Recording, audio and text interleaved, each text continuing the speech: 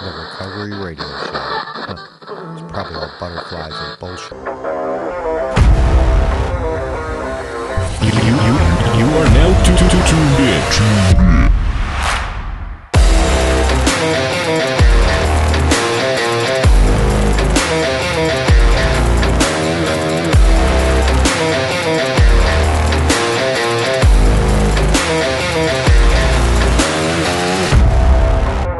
All right, welcome back to the Recovery Radio Show. My name's Ken, and today I am joined by Alex C., and we're going to be talking a bit about, does mental health cause addiction? Is it a byproduct of addiction, or does it have nothing at all to do with it? Which I don't think is the case, and I don't think Alex does either, but we're going to get there. So, Alex, how are you today, my friend? Thank you for taking the time to join me. Absolutely glad to be here. I'm doing good today. Doing all right. Awesome. Another day so far sober, so it's a good day. Hell yeah. It doesn't get much better than that, right? Nope, not Actually, at all. I would like to take a second just to say, we do have a little bit of a disclaimer on the show. So anyone listening, please remember that the Recovery Radio Show is for educational purposes only. We are not affiliated with any treatment center, fellowship, support group, religious, spiritual group, any of that stuff. All right, so the show should never, ever take the place of professional medical care or advice. If you're in need of emergency medical attention, dial 911, right? And if you're currently struggling with active addiction, please remember there is always hope. And some withdrawals, especially alcohol and benzos, can result in death. So please get the help you deserve. You are worthy of the life you have been dreaming of. Sorry about that, Alex, but I just wanted to put that out there right from the rip. And I'm going to give it to you, man. So who the heck are you? What's your story? And yeah, I guess that's it. My name's Alex. I am an alcoholic. It's funny that you talked about the disclaimer and withdrawals because, I've dealt with many pretty horrible alcohol withdrawal. But so my story kind of begins as a child. It kind of all starts with my dad. He was an alcoholic. Everybody on my dad's side of the family is now is an alcoholic, but has some addictive tendencies. And from early on, I was kind of affected by the dangers of alcohol. When I was 4 years old, my dad, at 30, he was 30 at the time, he had already gotten cirrhosis of the liver. Portal hypertension is a complication of cirrhosis, and it ended up, what ends up happening is the varices inside your throat end up bursting, and you could very easily bleed out. Holy shit. I don't remember any of this because I was only 4 years old. However, I've heard the stories that it looked like a murder scene inside. It was actually my bedroom because he was, throwing up blood. And so that was kind of a huge wake-up call for my dad. The doctor told him that if he drank again, he would die. What ended up happening was my dad ended up with a few years of sobriety. I'm pretty sure around like 8 or 9 years old, he started drinking again. And that during that period of sobriety, he was, an absolutely incredible father. He was always a really good father. He wasn't the stereotypical like angry drunk. Like, he was a very kind, loving person. Growing up, I played a lot of sports. Like I played baseball, and my dad was my baseball coach. Like he was heavily involved. It was wonderful. The first night I found out that he drank was I had to study for a test. I came home. I think I was 9 or 10 years old at this point. He had just relapsed, and my mom and him got into a huge fight over it. And that's when my mom told me that my dad has a drinking problem. During that relapse, he ended up needing back surgery. He ended up having the surgery, and it was a really taxing spinal surgery. And he ended up being put on opiates afterwards, and he got addicted to the opiates. So that addictive personality took over with the opiates. Within a couple of years, he was buying off the streets and stealing money. He ended up stealing, money from my neighbor, and he went on the run to New Hampshire, kind of just running away from all his issues. What ended up happening was he got picked up. It was a horrific time, obviously. It was the official wake-up call that he needed to get. And he ended up going to a rehab facility in Norwich. I'm in Connecticut, so that's about an hour and a half away from me. And he went to AA. He, went to live in a sober house, and he was doing very, very well. So it was tough because I didn't get to see him as often as I was before. And I still had a huge amount of love for my father, and it was kind of tough, but we made it work at the time. Throughout high school, I don't think he was drinking. To be honest, I can't be so sure these days. But when I hit around 20 years old, that's when the drinking started. I know that he just started with beer, and the alcoholics, we could justify anything. So, oh, I'm just drinking beer, I'm not an alcoholic. Um, Right. Yep. and then it turned back to the 100 proof Majorska pints, all over his car. Like, we knew what was going on. Um, and then he had another varicose vein issue. So he was hospitalized again for that. That didn't scare him enough because a couple of years later, he ended up passing. He ended up dying from alcoholism. The main artery in his liver, or the main vein in his liver, or something like that, it burst, and he essentially just bled out from the inside. And I remember that night I was coming home and I saw an ambulance, and I noticed that the ambulance was right in front of my house. I had no clue what was going on. I remember I went to run into the house, and some paramedics stopped me and said, "Who are you? Who are you?" And my mom came running out crying, saying, "That's my son." And he was pronounced dead a couple hours later. And that's when my downfall really started. I was always the type, strong guy. I'm not going to, push my problems on anybody else. I'm going to suck it up. I'm going to deal with it. Then it just slowly descended to where I am today. So enough about my dad. When I started drinking when I was 14, I played hockey. There were some upperclassmen parties, and that's when I really started drinking with the boys. It wasn't an issue. I remember the first time I drank, I got caught, and it scared the shit out of my mom because the alcoholism runs deep. Right. Of course. In my head, I knew I was good at the time, so it wasn't even crossing my mind to drink all the time or anything like that. But I've always had social anxiety, and now all of a sudden, drinking this stuff that's like, they call it liquid courage for a reason. I could finally go and talk and think that I could be myself. I'm not hiding from who I am. Um, so I drank throughout high school, smoked some weed, nothing too big. I ended up going to college, getting blackout drunk and celebrating in college. So, it was the same as everybody else. I was drinking, I could honestly say, the same as everybody else at that time. Um, when I ended up getting a job probably about 45 minutes away from my house. And I was about 20 at the time because I had gone to college and I ended up dropping out because of my depression.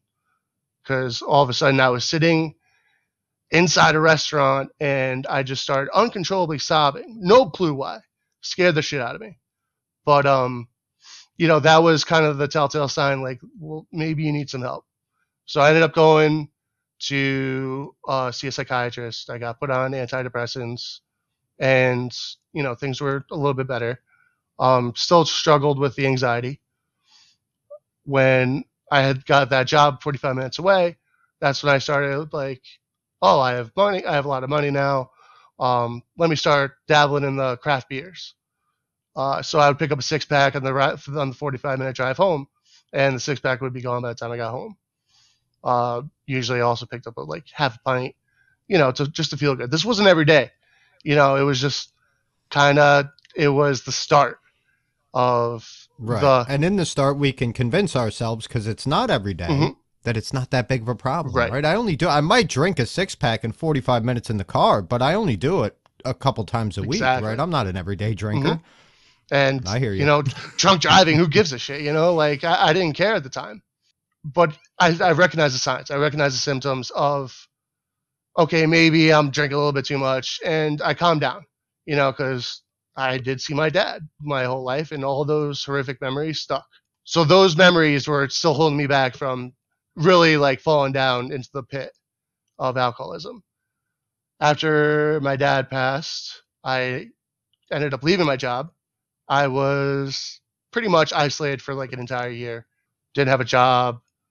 I babysat my nephew. He was like 4 or 5 years old at the time. That got me through the whole thing. Or at least I thought it got me through the whole thing. Right. Then I ended up getting a job at Amazon because, my self-worth started to really go down because I wasn't working. I wasn't contributing anything to society. And I was starting to get depressed again. And it um, I ended up started drinking during Amazon, like during work, because Amazon was again 45 minutes away. So I would drink on the way home, and then I started drinking on the way there, and then I started drinking during, and you know, but it was like when I got to Amazon, I excelled. I was the prototypical functioning alcoholic. Like I was able to secure a couple of promotions. Like I was recognized as one of the better employees in the facility, but it was still working at Amazon, which is not something that I wanted to do long term. So my buddy ended up getting me a job at a hotel. It was a great job. It truly was a good job. I got to interact with so many people, meet so many different kinds of people, all different cultures, backgrounds. It was fantastic. Not only did I work the front desk, attached to the front desk was a bar, and I was the front desk and the bartender. Oh, that must have worked out Yeah, well. well, it was working out great at the time, Right? and that's when it really fucking hit me. Needing to I started. Oh, work would be way more fun if I just got drunk before it. Here's 6 a.m. Like I'm ripping shots at 6 a.m. And it was all for the sake of fun and just getting through my day in a more enjoyable way. It stopped being fun when I needed to take shots in the morning because otherwise, I would just get the shakes, get the withdrawals. But it still wasn't an issue. It still wasn't a problem for me. I Right. still didn't recognize it. Just the We can denial. convince ourselves of anything. Mm-hmm. At least I could when Oh I yeah. was in active addiction. It's really, and actually even after active addiction, right? That's why working on ourselves continuously. It's not just not using or not drinking, Mm-hmm. right? It's those addictive behaviors. So I even now I have to worry about convincing myself of shit that is totally Right. ridiculous. Because when the thought of our drug of choice comes in, you're like all rationale goes out the window. We could justify anything. Yep. Then it got to the point where I needed booze to sleep. And then I would, progress to I had to wake up at 3 in the morning shaking and I couldn't go back to sleep unless I took another shot. It was just a horrible spiral. And then the pandemic hit. I ended up taking a month off because, it was the height of pandemic. My mom has health issues. She's diabetic. She's almost died from pneumonia. So pandemic scared the shit out of me, like I did. Right, of course. Yeah. And so during that month, I continued my all day drinking, probably drank even more because it was just more readily available. And then I went back to work and I was still on that same intensity, the same drinking. Then finally, just after I stopped eating, started feeling like absolute shit all the time. I finally accepted that I had an issue.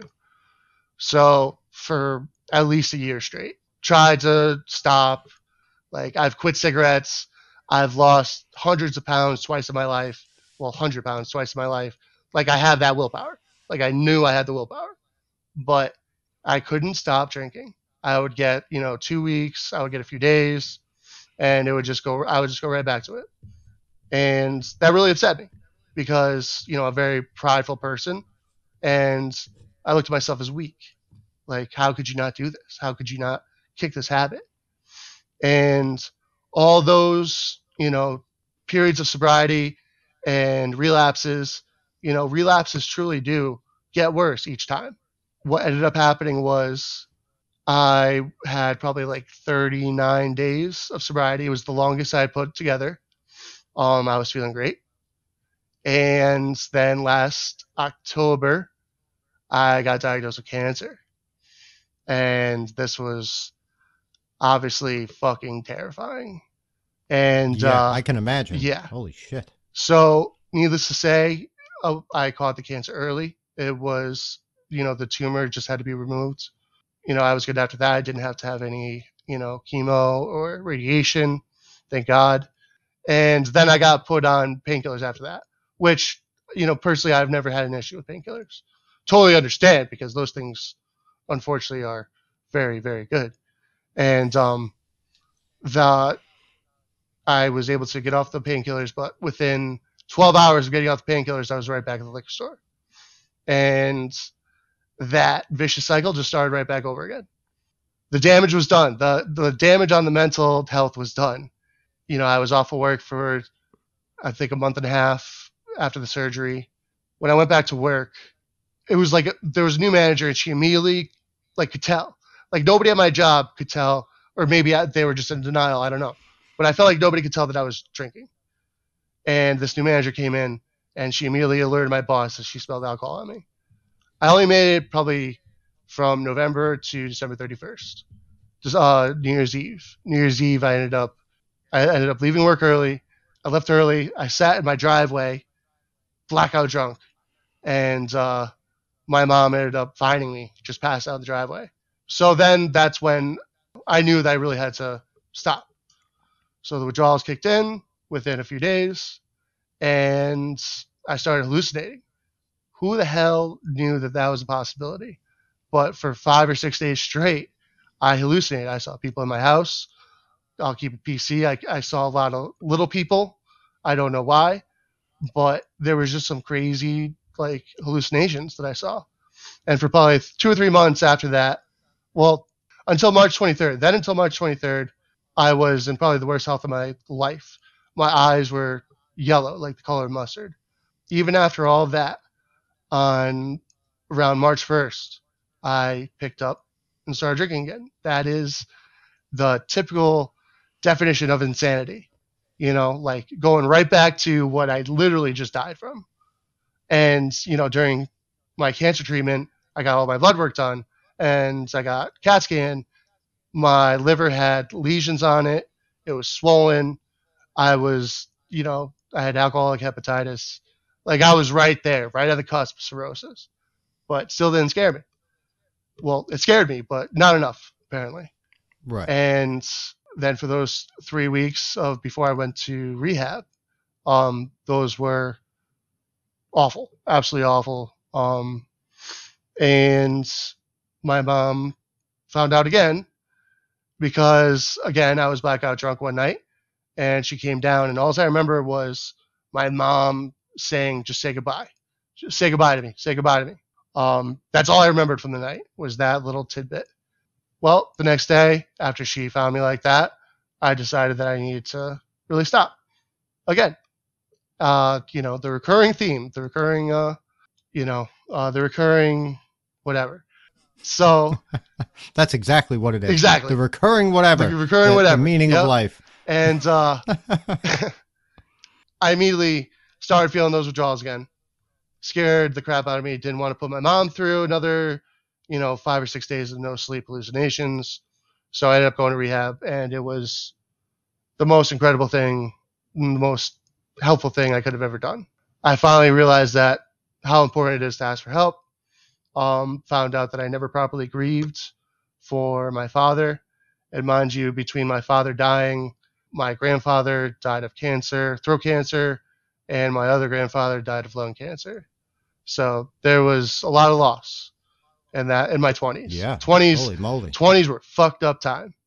So, yeah, now I went to rehab. I've just been really trying to be vulnerable because the first time I was vulnerable and told my story like when I was in retreat it was total emotional release, total emotional breakdown in the best way possible.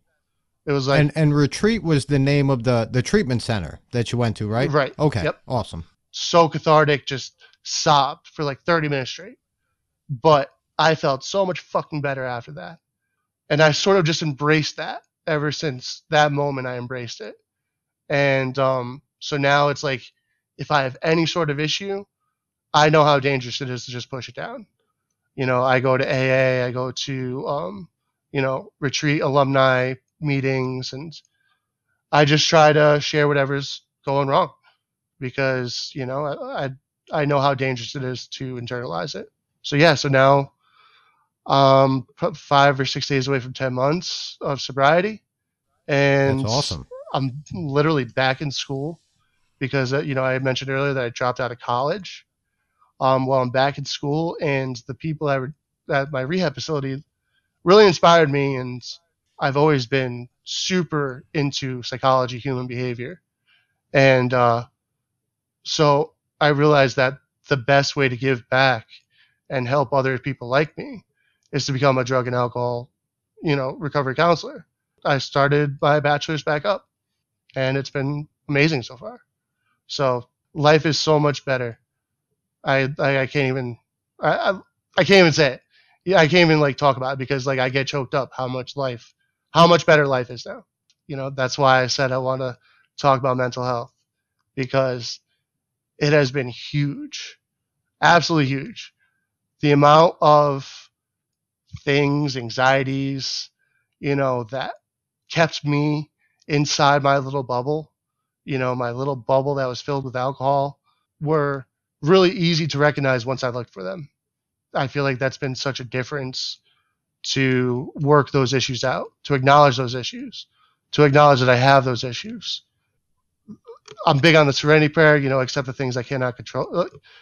The courage to change, the wisdom, fucking A, I don't know. But you know the prayer. You know the prayer. Yeah. The wisdom to know the difference between the things I can change and I can't change. Yeah, the courage to change the things I Yes. can. Wait a minute. Now you're fucking Right? me It's up. hard when it's Oh when, my when it's God. not like a robotic thing of just saying it at a meeting. Grant me the serenity. Yep, grant me the serenity. Jesus, we're terrible. Grant God, me the grant me the serenity serenity to accept the things I cannot change, the courage to change the things I can, and the wisdom and the to know wisdom the to know. difference. So I, Right. Why is it so much easier when you say it it's with so someone? much easier. I had a meeting. What the fuck I just chair happened? a meeting on Tuesday nights, and my topic was literally serenity. And I went to talk about the prayer, and I'm like, I'm total blank. But yeah, I don't know how that Oh works. my God. But, It's progress, not perfection. That's right. That's another one of my favorite sayings. Exactly. And That's a good cover. Yep. Exactly. So I recognize those things, those problems with myself, those problems with my mental health, and I recognize that I can control those things, but the first thing I have to do is acknowledge. Like I said, once I started to look for them, it was easy to see them because those things caused so much isolation and just, I was afraid of the world, I was just afraid of the world. I was in my own little bubble. I went to work, I hear you. and the only reason why I went to work was because it made me money so I could buy booze. It's like our whole lives just revolve around our substance of choice at the time. It takes us hostage in a sense. And I love what you said about, once you look for these things, right? These character defects, I have them too. Once I looked for them, right, and really worked on myself, because just not using, right, wasn't enough, right? I had to work on me because the problem resides within me, right? And I tried to get this right for 15 years. I moved my whole life to North Carolina thinking that it was New York City's fault why I was an addict, right? Because it was everywhere, right? So I went to North Carolina, and within 6 months down there, I was in the county jail doing the same shit that I always did. So people say, people, places, and things, avoid them, and yes, that does help, right? Obviously, if you want to not use or drink, right, you probably shouldn't go to bars, right? You shouldn't be hanging out on the street corner or with the people that you used with, but it's not going to fix it, avoiding those things. We have to fix it within us. Right. So, and that's why I think for a lot of people, fellowships help, whether it's AA or NA or Sober Faction or Recovery Dharma, whatever it is, right? If one doesn't work for you, I guarantee there's one out there that does or will, if you give it a shot. But I think that's why they're so important, right? Because it gets us to talk and share with people.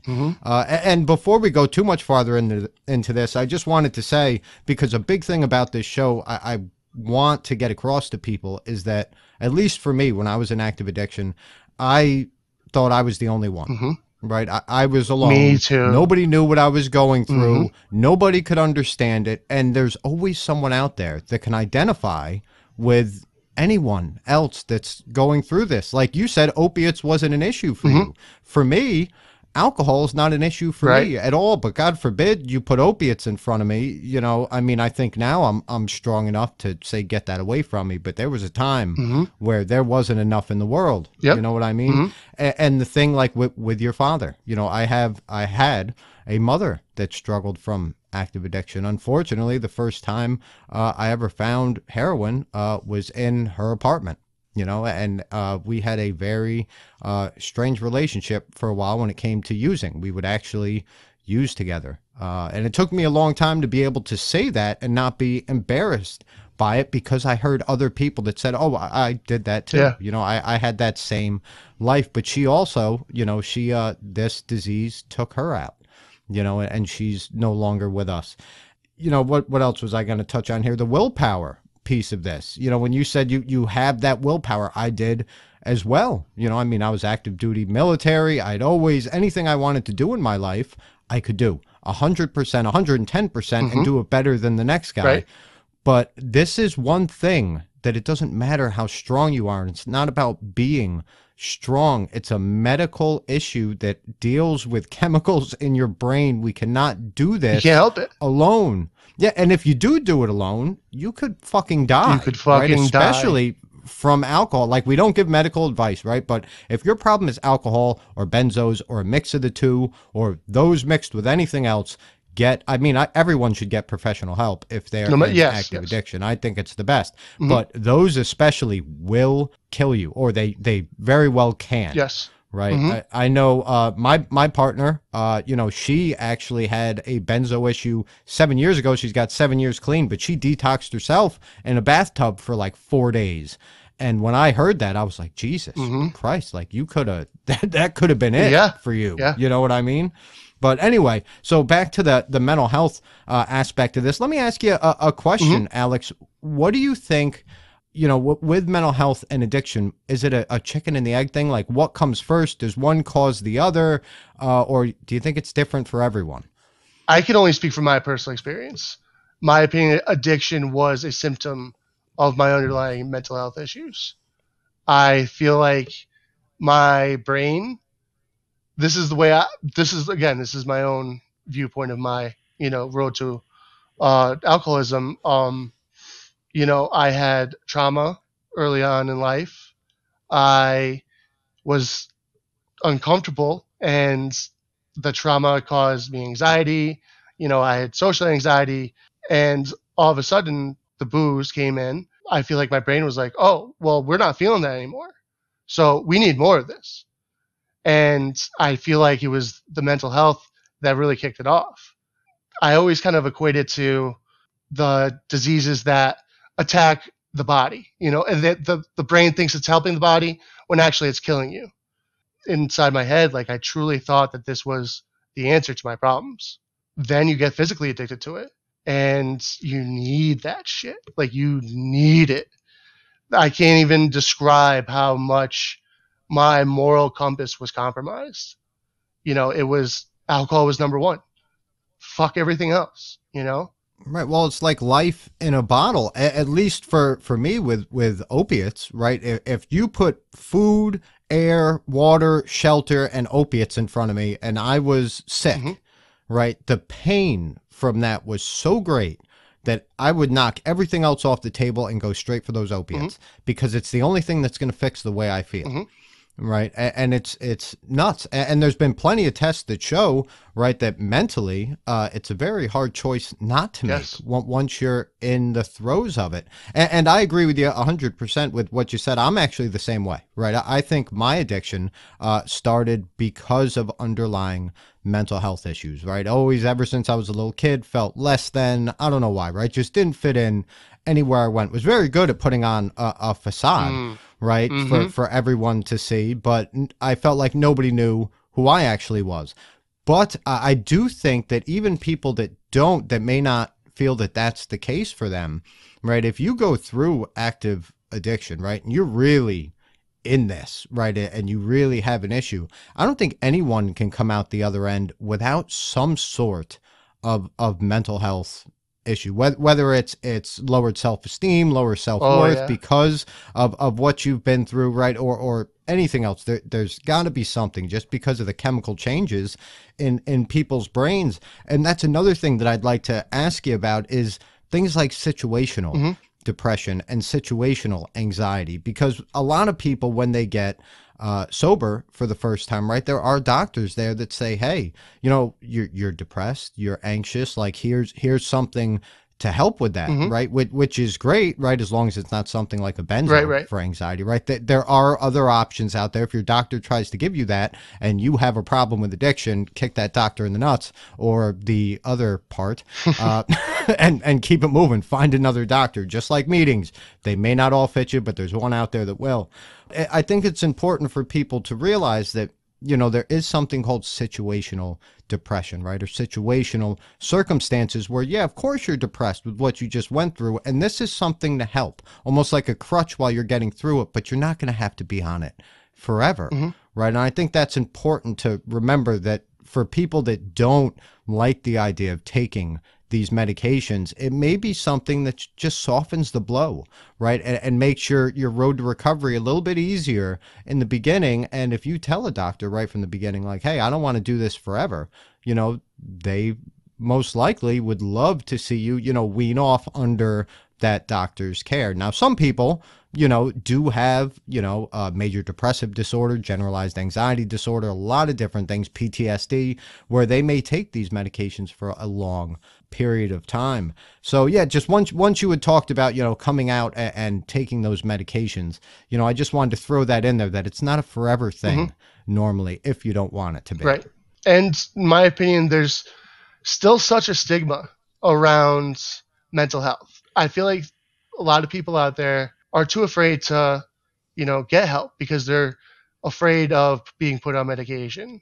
There's such a stigma like, oh, you hear he's on antidepressants, like he's crazy. Like it's just there's such a stigma. But I am one of those people that is diagnosed with major depressive disorder and generalized anxiety, social anxiety, and I've been on them for 11 years now. I don't see myself getting off them anytime soon, to be honest, and I accept that. Right. And that's okay Exactly. if it helps, right? And it helps you lead a Hmm. happy, productive life, right? And it helps you stay sober, then that's fucking Hmm. awesome. And there also is too, though, the opposite side of the spectrum is there's some people that think that it's like a magic pill. Like Right. people get the antidepressant and all their problems are solved. But uh, a therapist told me antidepressants are probably only like 20% of the battle. It's just correcting your brain chemistry. You have to put the work in to really dig deep of the underlying issues that goes beyond just a chemical imbalance, you know, because they go hand in hand. And there's ways to help with Hmm. that, right? Things like me personally, I don't take antidepressants, but I do take a medicine for my mental health, and it's called talk therapy, and it's called group therapy, right? Through the meetings that I go to and the fellowships that I go It's the to. best medicine you get. Exactly, because you just get that shit off your chest, right? It's a place of no judgment where you just say, hey, this is what's going on. And sometimes if you don't want to talk, nobody makes you talk, right? You could just sit there and listen, but you might hear something, at least I Hmm. do, right? That helps me, that I can identify with. There's always something I can walk away with out of any meeting or any group or whatever you want to call it, or a talk therapy session. And I didn't believe in that shit for a really long time. Like when I was a kid and my parents got divorced, they tried to put me in with a talk therapist. And I just sat there and played Uno with this woman and just wasted their money until they finally said, you know, Uno costs $3. This therapy shit costs a lot more. Let's just get him a deck of cards and bring him Hmm. home. Right. And not make him do this once a week.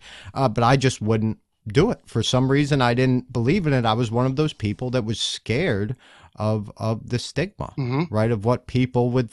think. You know, if I was in school and somebody said, well, you know, Kenny's going to, you know, he talks to somebody once a week because his parents are getting divorced. I didn't want Yeah. that. You know, What that's a, what not. a what a nutcase. Yeah, that's not Hmm. cool, right? But fuck that. Hmm. It is cool because, Yeah. you know, if when now that I take advantage of it, I'm okay with myself and my life. And I have a group of friends, I have a network of sober people that know where I'm coming from. You're one of them, Hmm. right? Definitely. We talk, I see you in meetings all the All the time, time.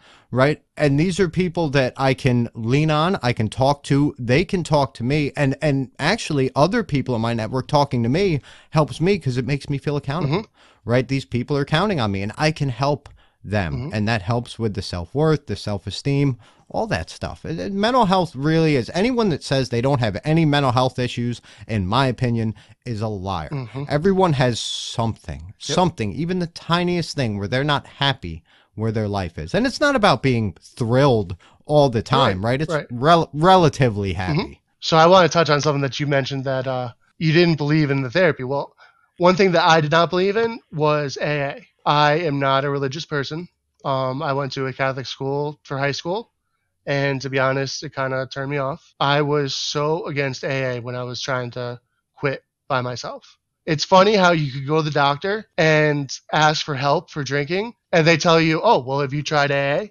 A doctor knows that that is the best medicine for you. Like, there's not much else that the doctor could do, because Right. you need your own people. You think I could go to a random person and tell him that I was in a liquor store at 7:45 a.m. waiting for it to open, shaking so uncontrollably that when I grabbed my handle of vodka, I couldn't even put my credit card inside the credit card reader. The guy had to take the credit card from my hands that were shaking uncontrollably and put it in.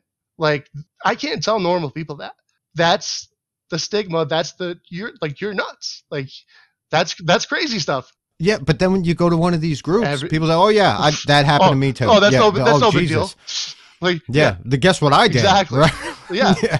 And another thing is, I want to point out, like me, I'm not a super religious Hmm. guy. Right. Right. But there's so many So fellowships many. out there that if religion's not your thing and that's the only thing pushing you away from something like this, look at and hear me out when I say this, right? Like the Satanic Sober Yeah. Faction. Okay. And those guys, all right, if you look it up, they do not believe in They're not Satan. saying All it. right. This Yes. is not Satanist stuff. But what it is they're just non-religious. They're completely non-religious. They have 7 rituals.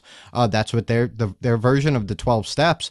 But they're all about caring for people, caring for yourself, and getting sober, Hmm. right? They have meetings all the time, at least once a day, on Zoom. They have some in person. There's a bunch of great people in there. And it's just people trying to do the same thing, but they don't talk about God, Right. right? They don't talk about spiritual stuff because they don't believe in that, which is fine, Hmm. right? If that works for someone getting sober, then I'm all for it. You know what Right. I mean? And there's so many others too. Recovery Dharma, right, Yeah. is a Buddhist 100%. thing. There's a Smart. I think Smart is touches on some Christian based God stuff possibly. But you got to remember, they always say a God of your understanding, right? And that could be anything, right? That could be the people in the room. That was the biggest thing for me when I got to AA. Because I thought it was a religious cult. Like, I'll be honest, AA has changed my life. Like, there's no doubt about it. I take the God stuff with a grain of salt, and I just take in everything else. My higher power, I do have a higher power. Have you seen The Big Lebowski? Oh yeah, The dude. Like, the dude. when I think of my higher power, I think of somebody very similar to the dude, just an all loving, all powerful, chill fucking guy. That's Like amazing. that, I'm that sorry, but that yeah, really is like that amazing. They is peed on my rug. yeah, yeah, exactly. It really tied the room together. Like, yeah. So, but it's just, that's me. And I hope other people who are turned off by AA and the religious aspect just realize that there's so much more than just religion in AA. There is fellowship. There are people, you walk into a room and people inherently give a shit about you. There's so many addicts who feel alone. Well, there's a reason why you are not alone is displayed in every single AA meeting. It's incredible. The people that I meet there is just second to none, like some of the best people I've ever met. Fellow addicts are truly, in my opinion, one of the most compassionate people because we have been beat down. We've been through the gutter. We know how it feels, to be low. And we don't want anybody else to feel that way. Right. And we've come back, and anyone else can as well, right? This isn't just, it's not like there's a secret formula No. out there for beating this. Yes, you need some help getting through the withdrawals, but after that, it's really easy, right? Take suggestions. It's crazy how really simple it is if you break it down. Just don't use your substance and don't drink. Like, that's Right. it's so obviously it's not simple at all. Like, that shit's hard. Right. But when you Well, they break call it a simple program Yeah. for complicated people. Exactly. I can't say enough good things about AA. And I just hope that somebody listening now gives AA a shot. And it's not for everybody, though. It's not. We all walk our own path. If you give AA a shot and it's not for you, at least you give it a shot. Yeah, and then try NA and try Recovery Dharma and try the Satanic Sober Faction. You know, in Connecticut, we have Aware. Like, they'll come to your house. Yep. Like, and you're 100% right. You know, and it can be scary sometimes too, right? Going to your first meeting, right? Because a lot of people do think, like, what do these people do? They go to this church basement once a week, right? They're all everybody knows each other. Do they have secret handshakes? Right. Who's the grand poobah kind of deal? Yep. And it can be scary going in there not knowing anybody, right? And just sitting in the back of the room. But there will always be, you know, if they'll always ask if anyone's new. Right. And if you put your hand up and say, I'm new here, I don't know what the hell I'm doing, you know, you will be surrounded by people that want to give you their number. They don't want to take yours from you. You know, they're not going to push you, but they'll say, here, take my number, give a call. We hope to see you next week. And everybody, or whenever the next meeting is, right? And everybody is super, super kind. But there's Zoom meetings now everywhere because of the pandemic. Even at 2 a.m, you don't want to go to a meeting in your hometown. Yeah, you can go to a meeting in fucking Australia, wherever the hell you want, right? They are everywhere. And maybe that's the best way to see how it works, right? Before you go, if you're a very socially anxious person. I think anyone would have some trepidation walking into one of these for the first time, whether you have social anxiety or not. Absolutely. One thing that I noticed right off the rip was when you walk into an AA room, and this is kind of what eased my mind, you automatically have a connection with somebody in that room. You automatically have a connection with everybody in the room. You have the mutual hardship that you both went through. And, you know, that connection is really, really powerful. And it really eased my mind to know that for a change, I'm not walking into a room where I think that everybody's going to judge me. No, absolutely. Like, obviously, I felt that way in the beginning, but the more I went and the more I sat there and I listened, I realized that I wasn't alone and that nobody's judging. Nobody's judging. No, not at all. And the biggest thing that everyone has in common is the one requirement to be there, right? The desire to stop drinking or using. That's really all it takes to be part of this. But let me ask you, my friend, we're getting a little long in the tooth here when it comes to time for the show. But and thank you so much for coming on and sharing your awesome story. And, well, not awesome in the beginning, but the ending is fucking awesome. Yeah. Right? And it's just going to keep getting better. But if there's someone out there listening to this that needs help, right, and doesn't know what to do, they feel lost like we both felt lost, what would you tell them if you could tell them one thing? You're not alone, and don't be afraid to reach out. Us, you know, addicts, we need each other. We can't do it alone. You know, it's like a 5% chance that you could kick addiction by yourself. Try to find the courage to reach out. I know how hard it is. We're all in this together. Any addict will go out of his way to help a fellow addict. That's something that I learned. That's a fact. Well said, my friend. And you are not alone. Right. And don't forget, everyone, you can always reach out to us at contact@therecoveryradioshow.com if you'd like to shoot a message to Alex, you think anything about the show, or you just have questions about meetings in your area, anything like that. There's always Google as well. I mean, the AA websites are always there, NA websites, whatever you guys need. Always feel free to reach out. Check out our Twitter page and follow us. Our Twitter handle is @MyRadioRecovery. You can find us on every major streaming service. Just make sure you subscribe and like. It definitely helps the show out. And, you know, we don't make money off this. We just do it to do it and to try to help someone. So, Alex, thank you again. You're worth it. I'm worth it. And everyone out there, you're worth it as well. So I'll see you soon, my friend. Yeah, absolutely. Thanks for having me, man. Have a good one. I think that went pretty well. I think so.